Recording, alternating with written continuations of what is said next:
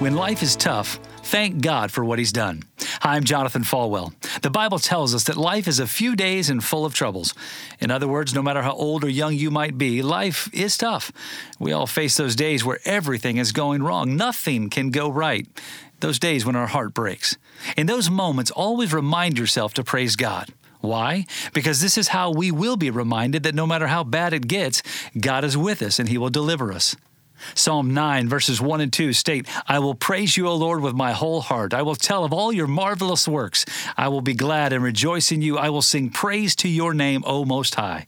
These verses remind us to praise Him all the time. No matter how difficult today might be, praise God because He is with you and He will never leave you alone.